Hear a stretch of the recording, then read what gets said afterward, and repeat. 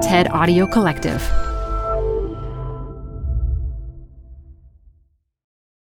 This episode is brought to you by Progressive. Most of you aren't just listening right now. You're driving, cleaning, and even exercising. But what if you could be saving money by switching to Progressive? Drivers who save by switching save nearly $750 on average, and auto customers qualify for an average of 7 discounts. Multitask right now. Quote today at Progressive.com. Progressive Casualty Insurance Company and Affiliates. National average 12-month savings of $744 by new customers surveyed who saved with Progressive between June 2022 and May 2023. Potential savings will vary. Discounts not available in all states and situations. Apple Card is the perfect cashback rewards credit card. You can earn up to 3% daily cash on every purchase every day. That's 3% on your favorite products at Apple, 2% on all other Apple Card with Apple Pay purchases, and 1% on anything you buy with your titanium Apple Card or virtual card number.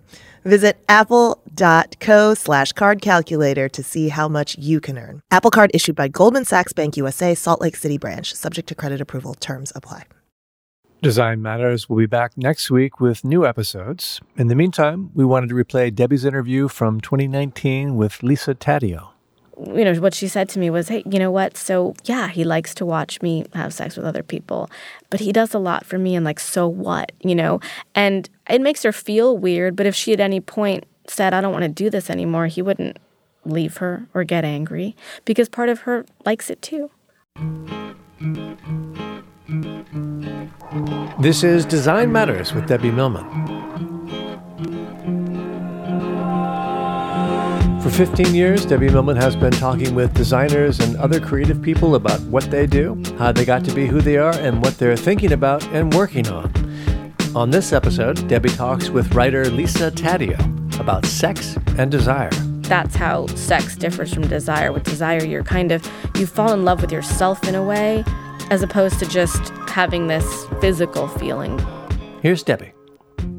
Lisa Taddeo, a 2-time Pushcart Prize-winning author, wanted to write a book about desire, but quickly decided she didn't want to write about men's desires. Instead, she wanted to write solely about women's desires, and she ended up focusing on 3 women. She spent countless hours with them. She even moved into their towns where she took in the scenery and the smells and the sounds of their intimate lives. About a decade later, she came out with her book titled simply 3 Women.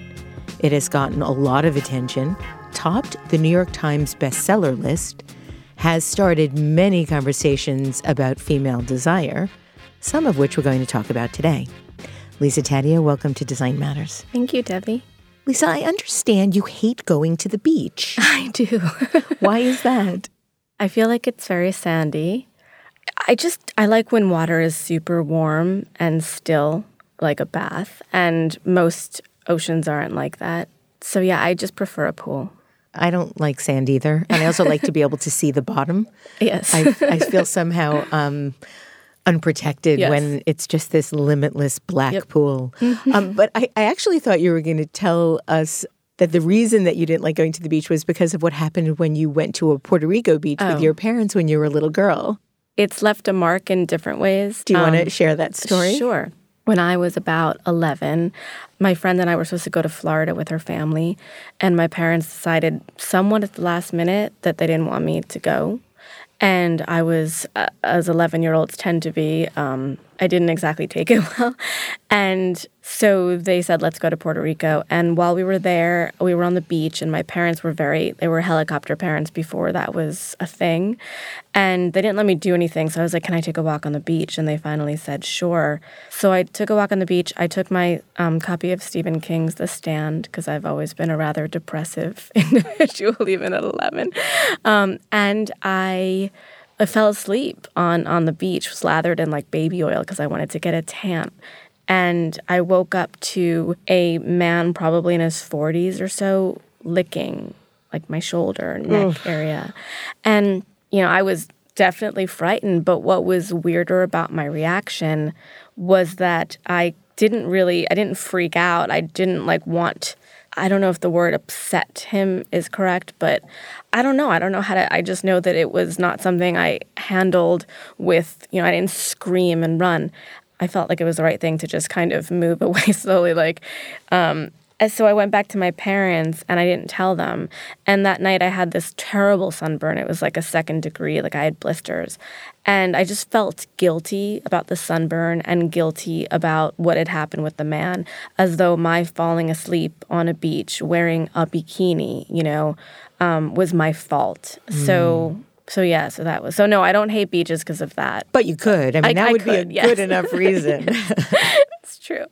Your dad grew up in New Jersey and went to medical school in Bologna, Italy. While there, he met your mom, who was a fruit stand cashier. Is it true your dad serenaded your mom outside her window with an old radio? How did you know that? Yes, it very, is. Very Say Anything. I sort of had that John Cusack, in your eyes thing. That's how I picture it too. I know that he did that. I don't know if it was above his head. It was very. I always think that's so. It's very incredibly romantic, and I've thought about that a lot. Your parents loved to read. I know that before you learned to read, you'd tell stories with your dad's Stephen King books to a rapt audience of stuffed animals. I can really see that. It's so vivid.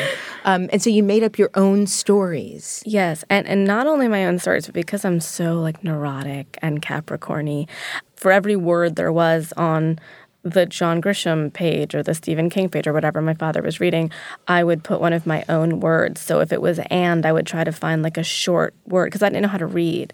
Yeah, and my stuffed animals didn't care if it was exact, but I did.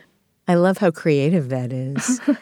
Did you take a liking to writing early? Was that something that you identified as a talent or an aspiration when you were very young? I mean, it was definitely something I've always, from as long as I can remember.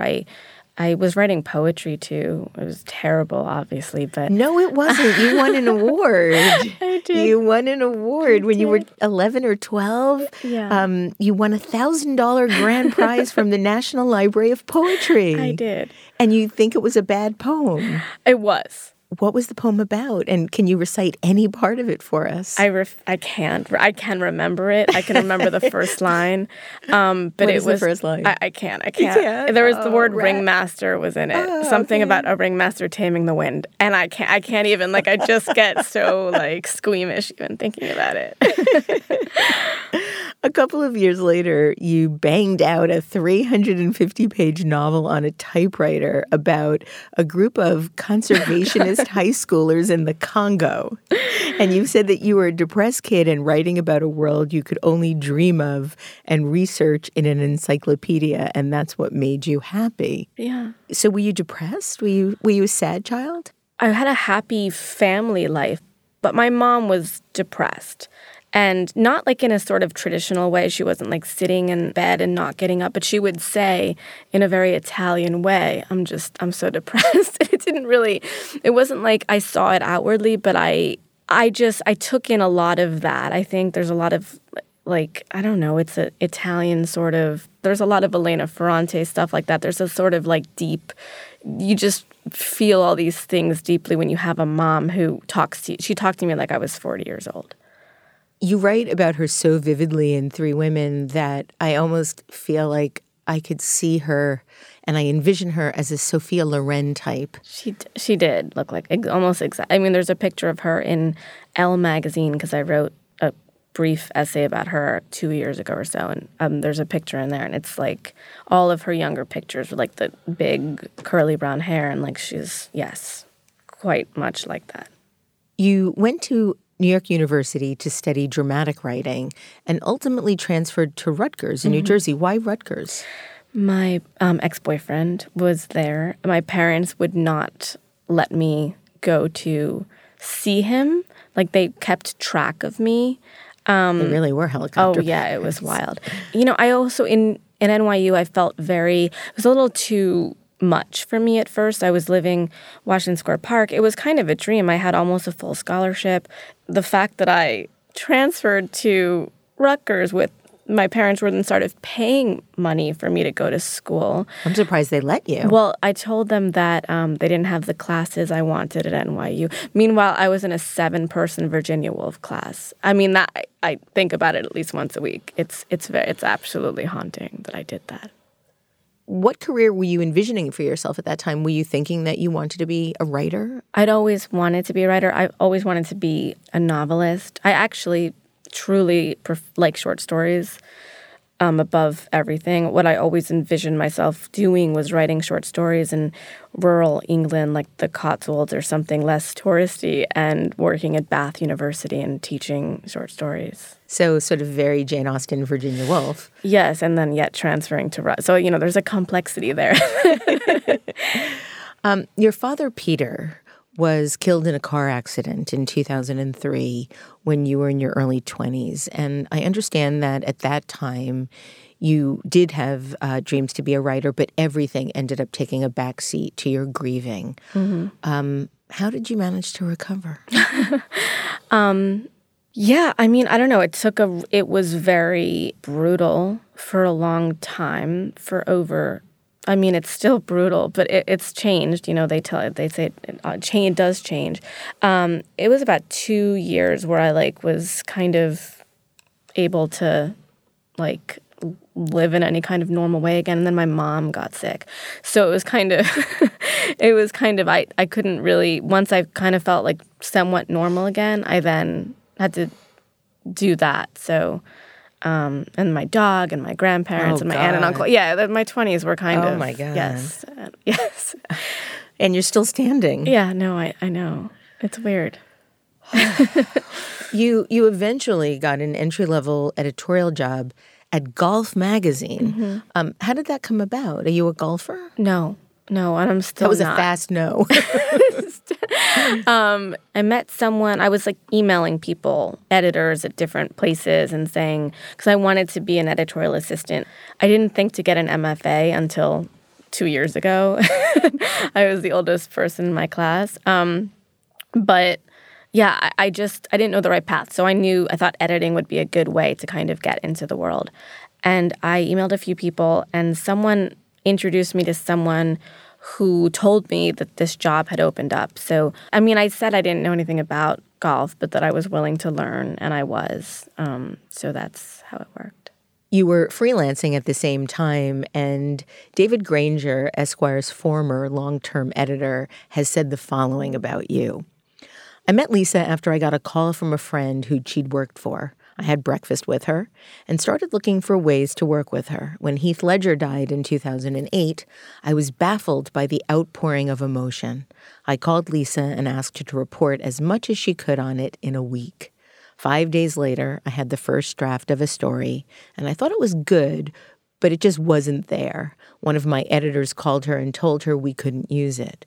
The next morning, 8 hours later, we had a completely rewritten story in our inboxes. It was in first person, and we called it reported fiction. It was both funny and profound, and we published it. What made you decide to do that? I had always wanted to be in Esquire. I'd always wanted to write fiction in Esquire. There's a number of magazines that I had, and that was one of them. And I just want to keep checking them off until I get them all. But with that in particular, my father had passed away recently, and I needed something, I knew I needed something in order to kind of get by. And I got that call, and I was crushed. And, they were like, maybe we can run it online.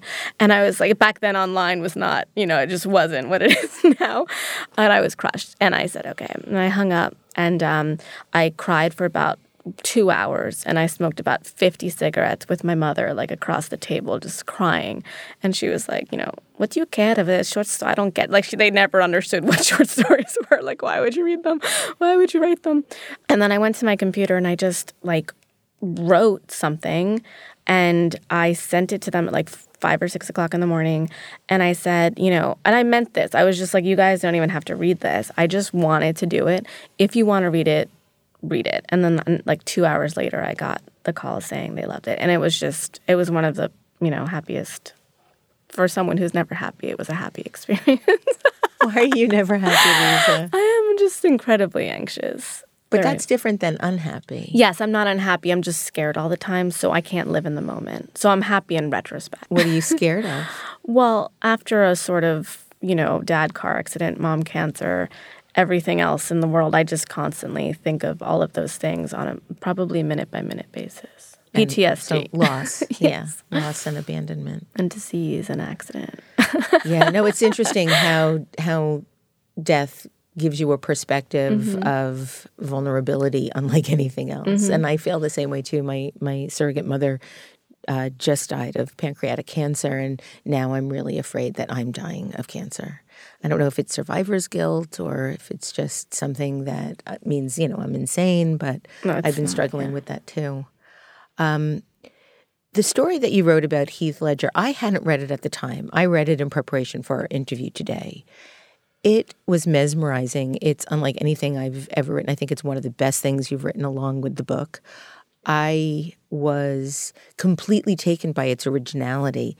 And prior to reading it, I had never actually heard the term reported fiction. Was that something that was around? Did you just create that genre? What happened, it was really David Granger who said, report on this for a week, and then whatever facts you don't have, like what he actually did, at the time that he died, then just fill it in with your imagination. What was different about what you originally sent them and what eventually was printed?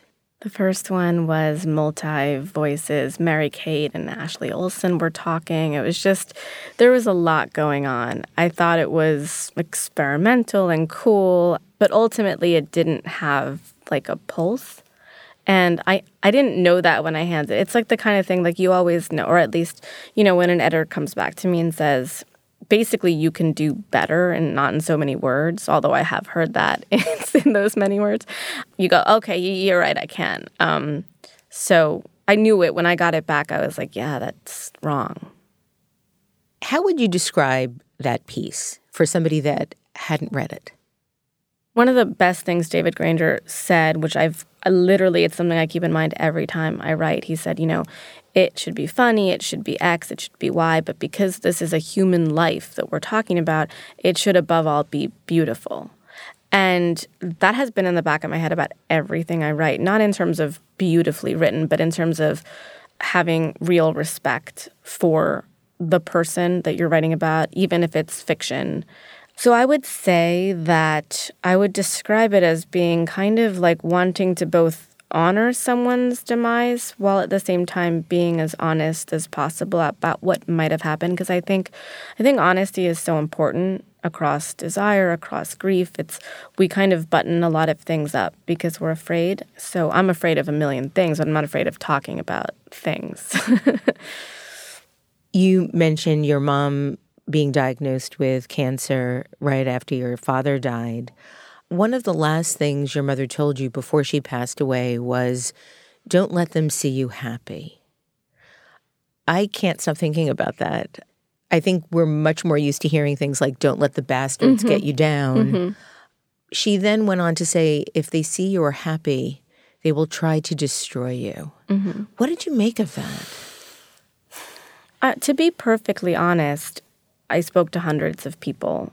For this book in specific, I spoke to women about desire and about why they didn't talk about it. And there's a quote by a female author that's like, a woman who is unhappy cannot truly be happy for another woman. And I think there's a lot of truth to that in what I saw from people. And it's very quiet. And it's not something that you can see. I think it's a lot more so 30s and up. I think that younger people, they don't have that as much, especially these younger people. And like right now, I think that there's a lot more openness because they're growing up in this culture where it's okay to be gay, it's okay to be transgendered. There's just so much openness that most people, people older than that didn't really have. But what I saw with women in their 30s, 40s, 50s, 60s, there's a lot of, why does she think she deserves that? There's plenty of friends of mine. I have a friend who left her husband and started dating her personal trainer. And there were women who said, why does she get she had enough. There's always that she had enough. And it's like, well, it's none of your business if she wanted more, as long as the personal trainer wasn't your husband.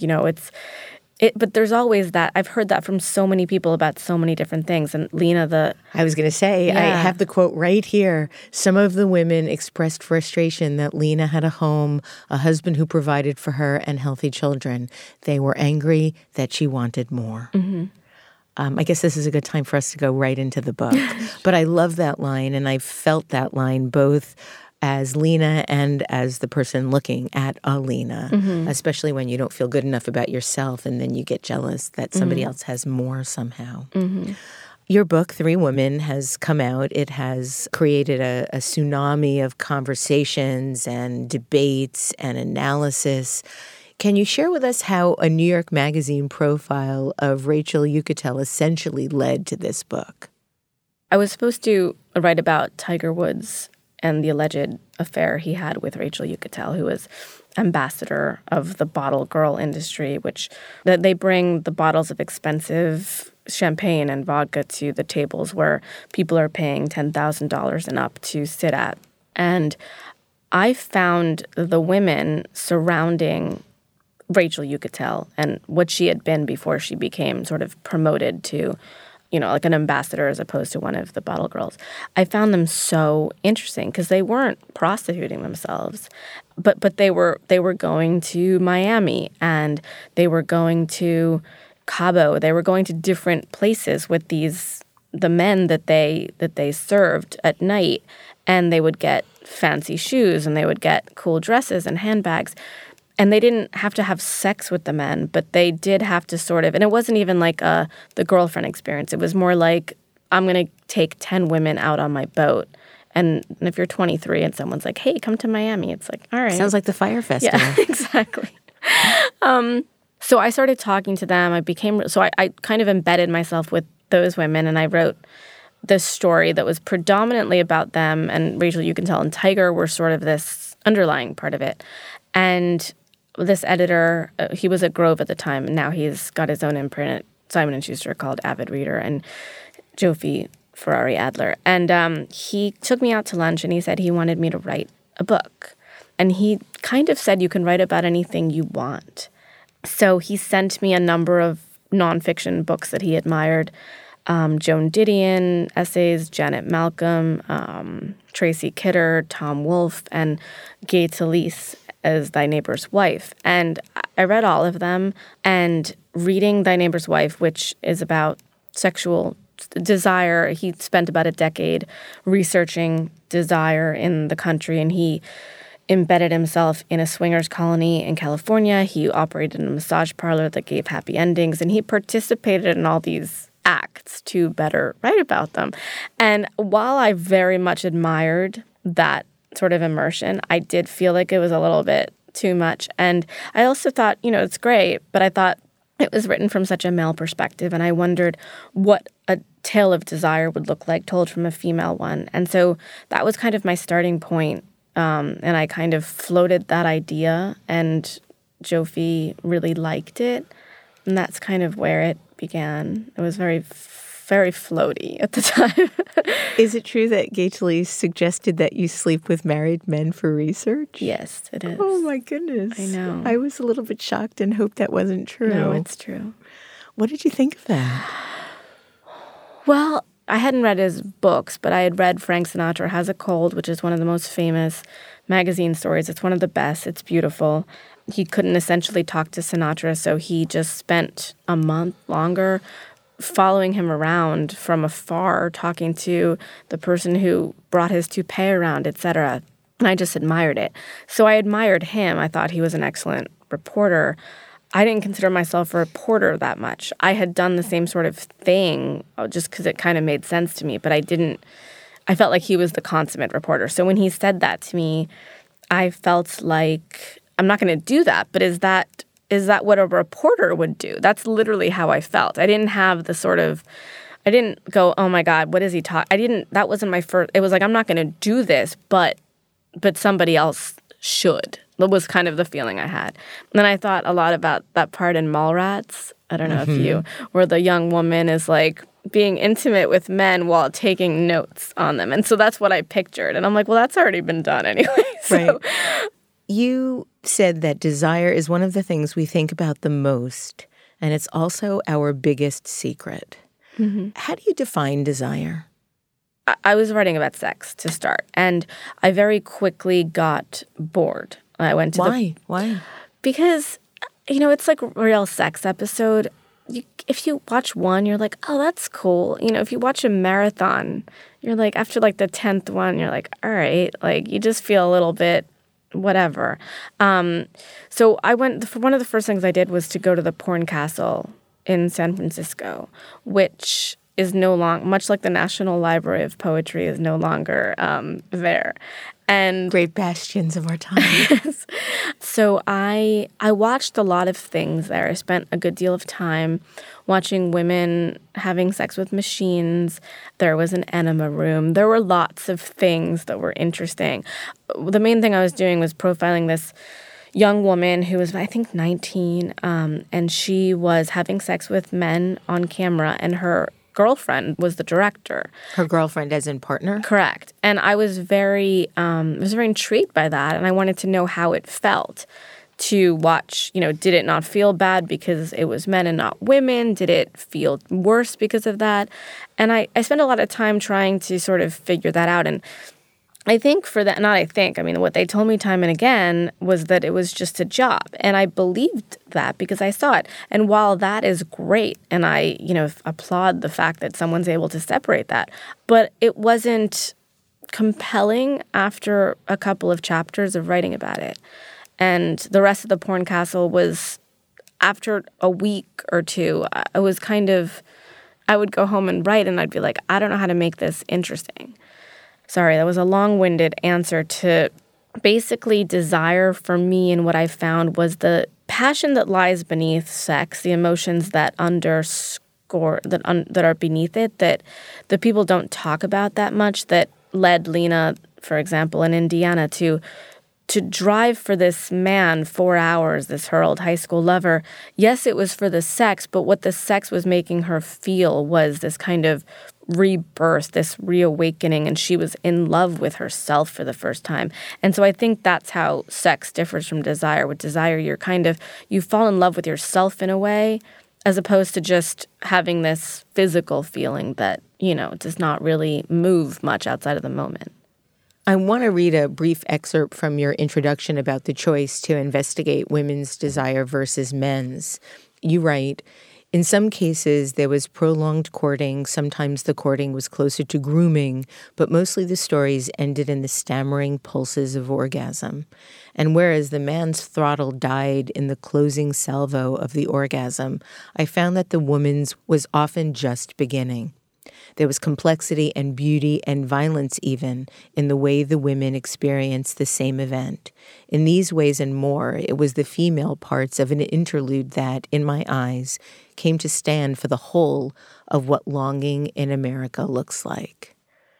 What does longing in America look like?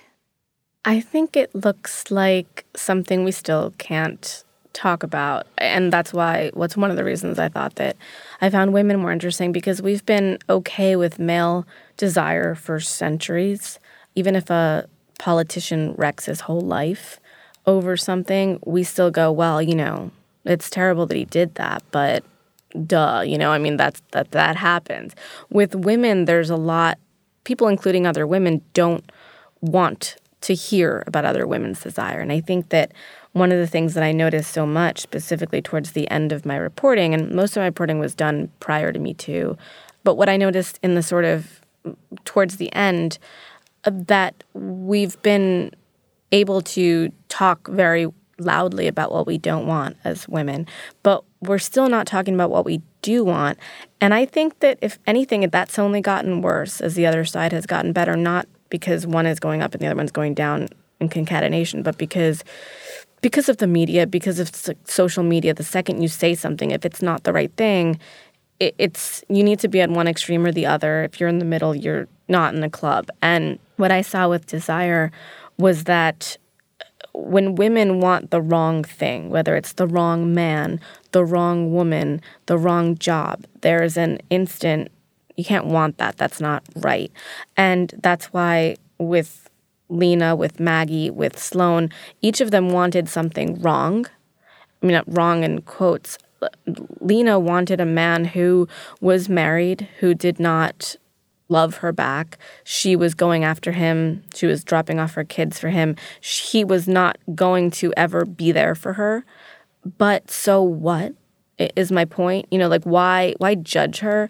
What I thought was vital about telling her story was the fact that it was so raw, and it was so the need for him, this man. She had been raped as a young woman.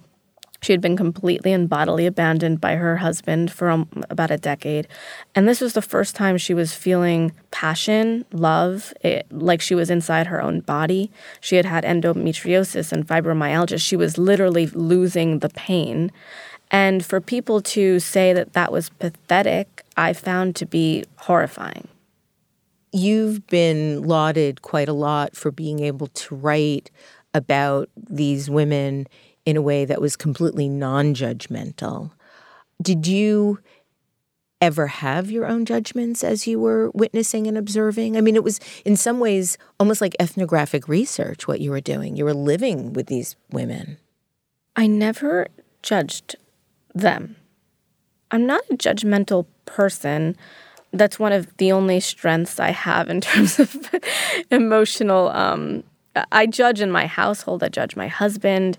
But I judge myself. I don't judge other people because it's not my life. You know, for me, it's like the same way that I don't think men and politicians should not make our choices for our bodies in terms of abortion or not. I think that the same is true of any kind of sexuality, any kind of thing that you want. It's not my place. There were a bunch of reasons why I didn't judge, but I didn't. To find subjects for the book, you started with Craigslist. You crisscrossed the country 6 times. You went everywhere from the swingers club to gas stations where you'd paste flyers up. Mm-hmm.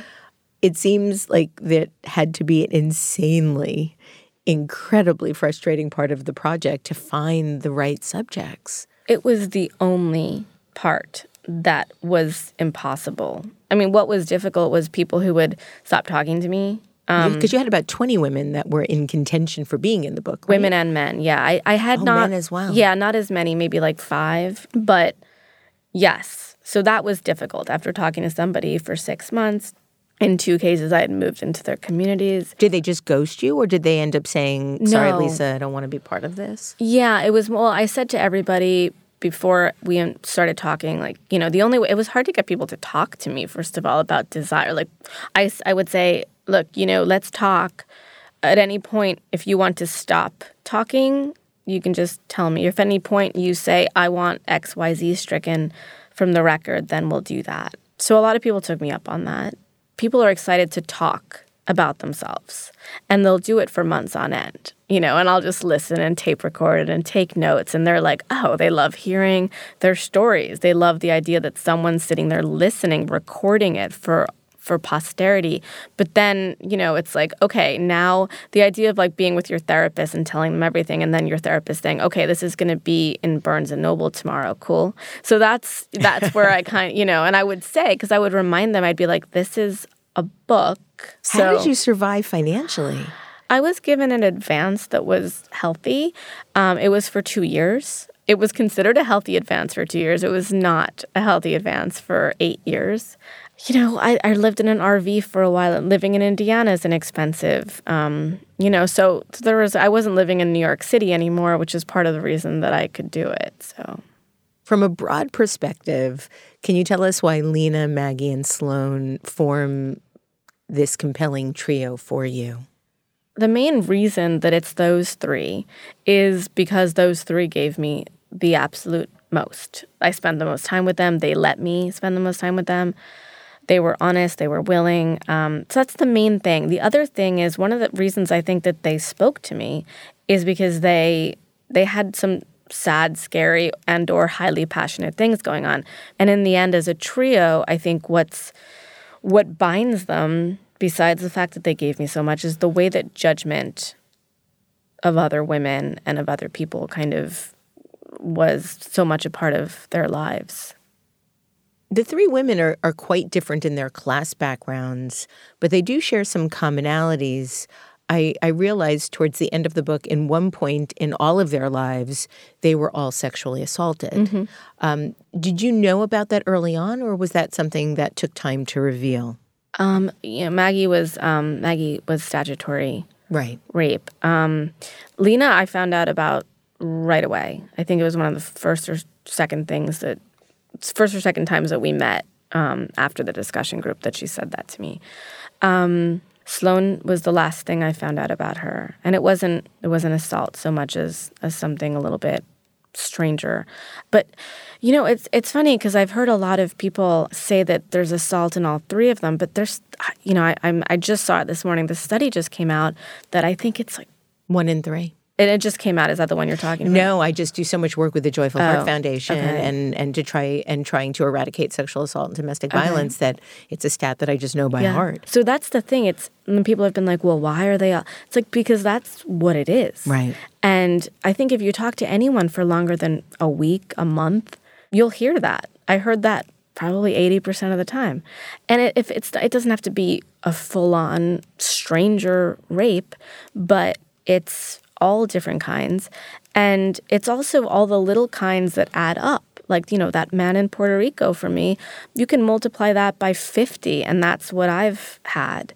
I just wrote a story for Playboy about a gynecologist of mine long story, but it's in Playboy. It's a long... Is it in the current issue? It's in the fall issue, yeah. Okay. So I was doing a story for Ashley Madison about married men. So I was going on dates with them. I was not sleeping with them. But one of the men that I was talking to, we never met in person.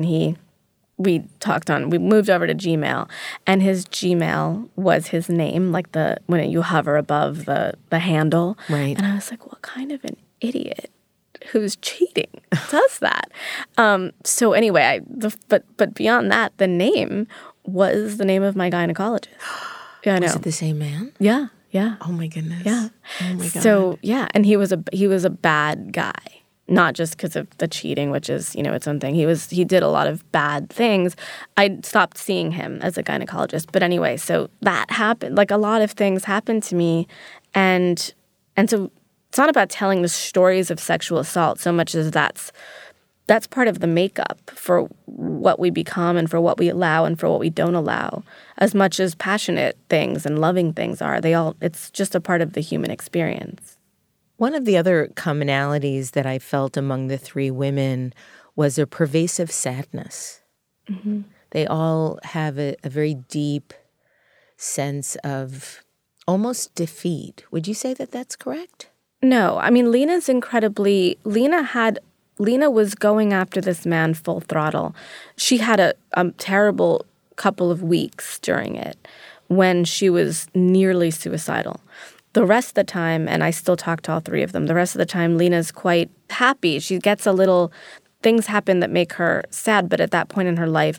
And that's the thing, the reason that these three were willing to talk as much as they were is because there's pain. Right. You want to talk about that. When you're totally happy, you don't really need to talk about it. And I don't think people are that interested in reading about happy people. That's the thing. People are like, why don't you have happy marriages? I'm like, well, first of all, I think Sloane's is an incredibly happy marriage. There's confusion, as there is in any relationship. But the thing I always say is that her husband tells her every day that she's his fantasy. That's a huge thing. You're my fantasy, like above all. Yes, he wants to... what she said to me was, hey, you know what? So, yeah, he likes to watch me have sex with other people, but he does a lot for me, and like, so what, And it makes her feel weird, but if she at any point said, I don't want to do this anymore, he wouldn't leave her or get angry because part of her likes it too. I have been, all of a sudden, in the same way that maybe 24 months ago we started reading and hearing all about polyamory. Now, I don't know if it's because of your book, but all of a sudden I'm reading all about this whole cuckolding thing, which is when a man likes to watch his wife have sex with other men. Mm-hmm. Why from a psychological perspective, do you understand that need? I think, yeah, psychologically, I understand it because I've talked to a few of them. I was very interested in going into depth with that. I had a couple like that. Esther Perel talks a lot about, with women, the idea that once you feel safe, you start to feel a little bit bored sexually. And that's true for men too, but for women it's very true, is what she's found and what I found too. It's like you go after safety your whole life and then you get it and you're like, what can I do? So with men, I think it's more, some men are incredibly jealous, and other men, that they use that jealousy to fuel their sexuality in a way. So I think that seeing that happen is a way of, one, I think it's like, okay, look, let's say our relationship is at one point, it's immutable, that it's going to, one person's going to cheat on the other, which I'm not saying that's true, but that's a feeling that a lot of them said they have.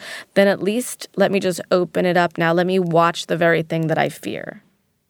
Did you find in all of your research and all of the subjects any woman that wanted to watch her husband having sex with others? Oh, yeah. Yeah, definitely. There was a lot of that. In fact, in a lot of my readings, it's been interesting because I've had a lot of women who are older come up to me and say, this is what I've done with my husband. I've wanted to watch him have sex. There's been a lot of women who have said, why didn't you talk to me? I'm like, I looked for you. I looked for a lot of people. So yes, I did. I actually found more, like I said, after the book came out, people felt more comfortable talking about it. Did anything surprise you about women's desires?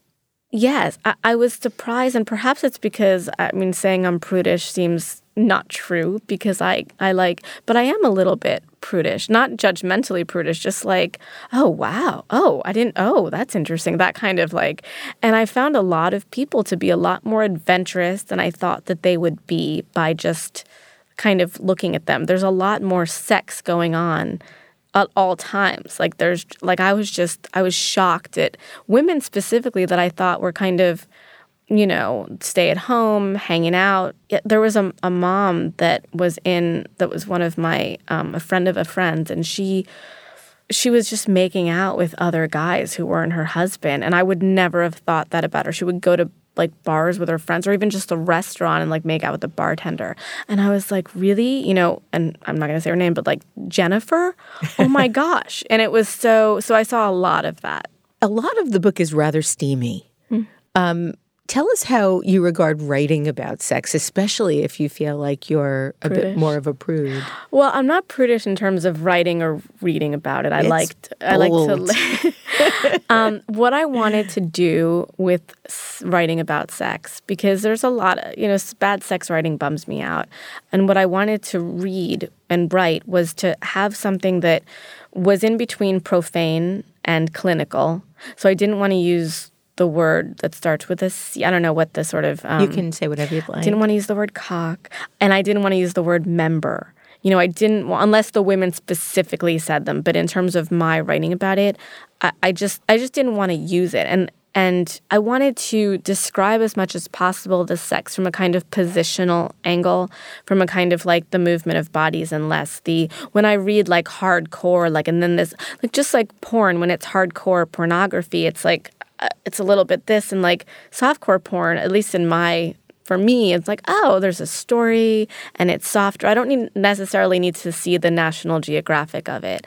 But when I spoke to Lena's section is the most graphic.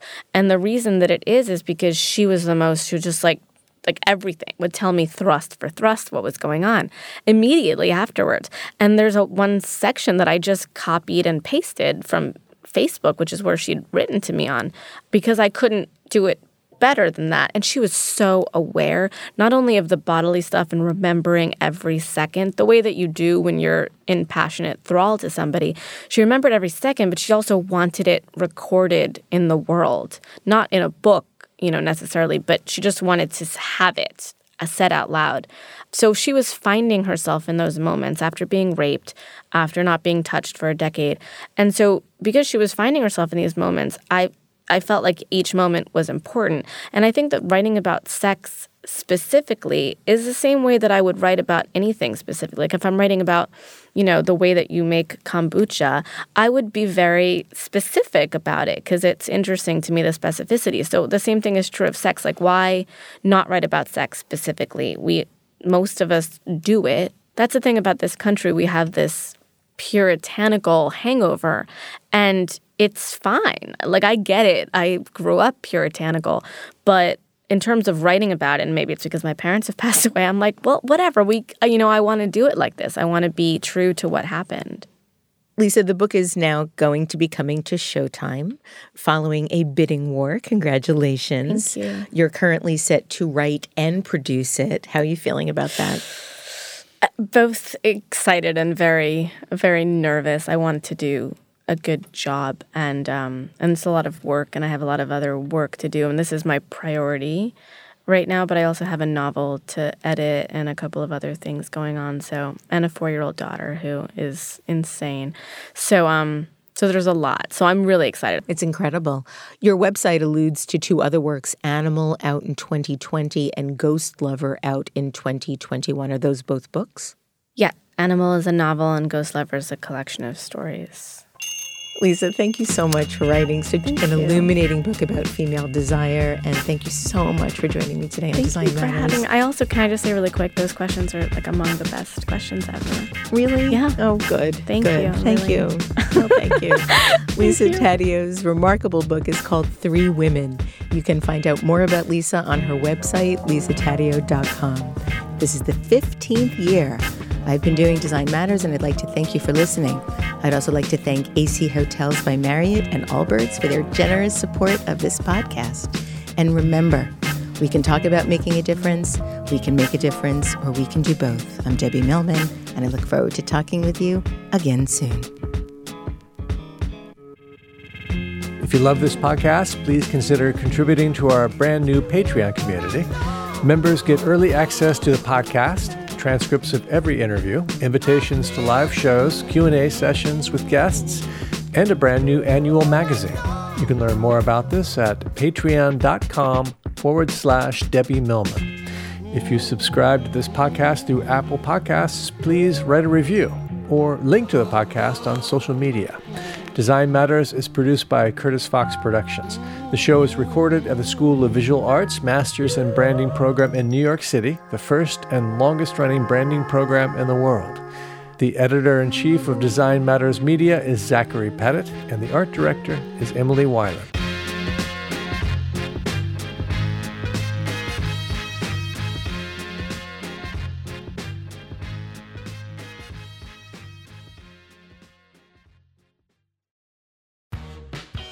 You're growing a business, and you can't afford to slow down.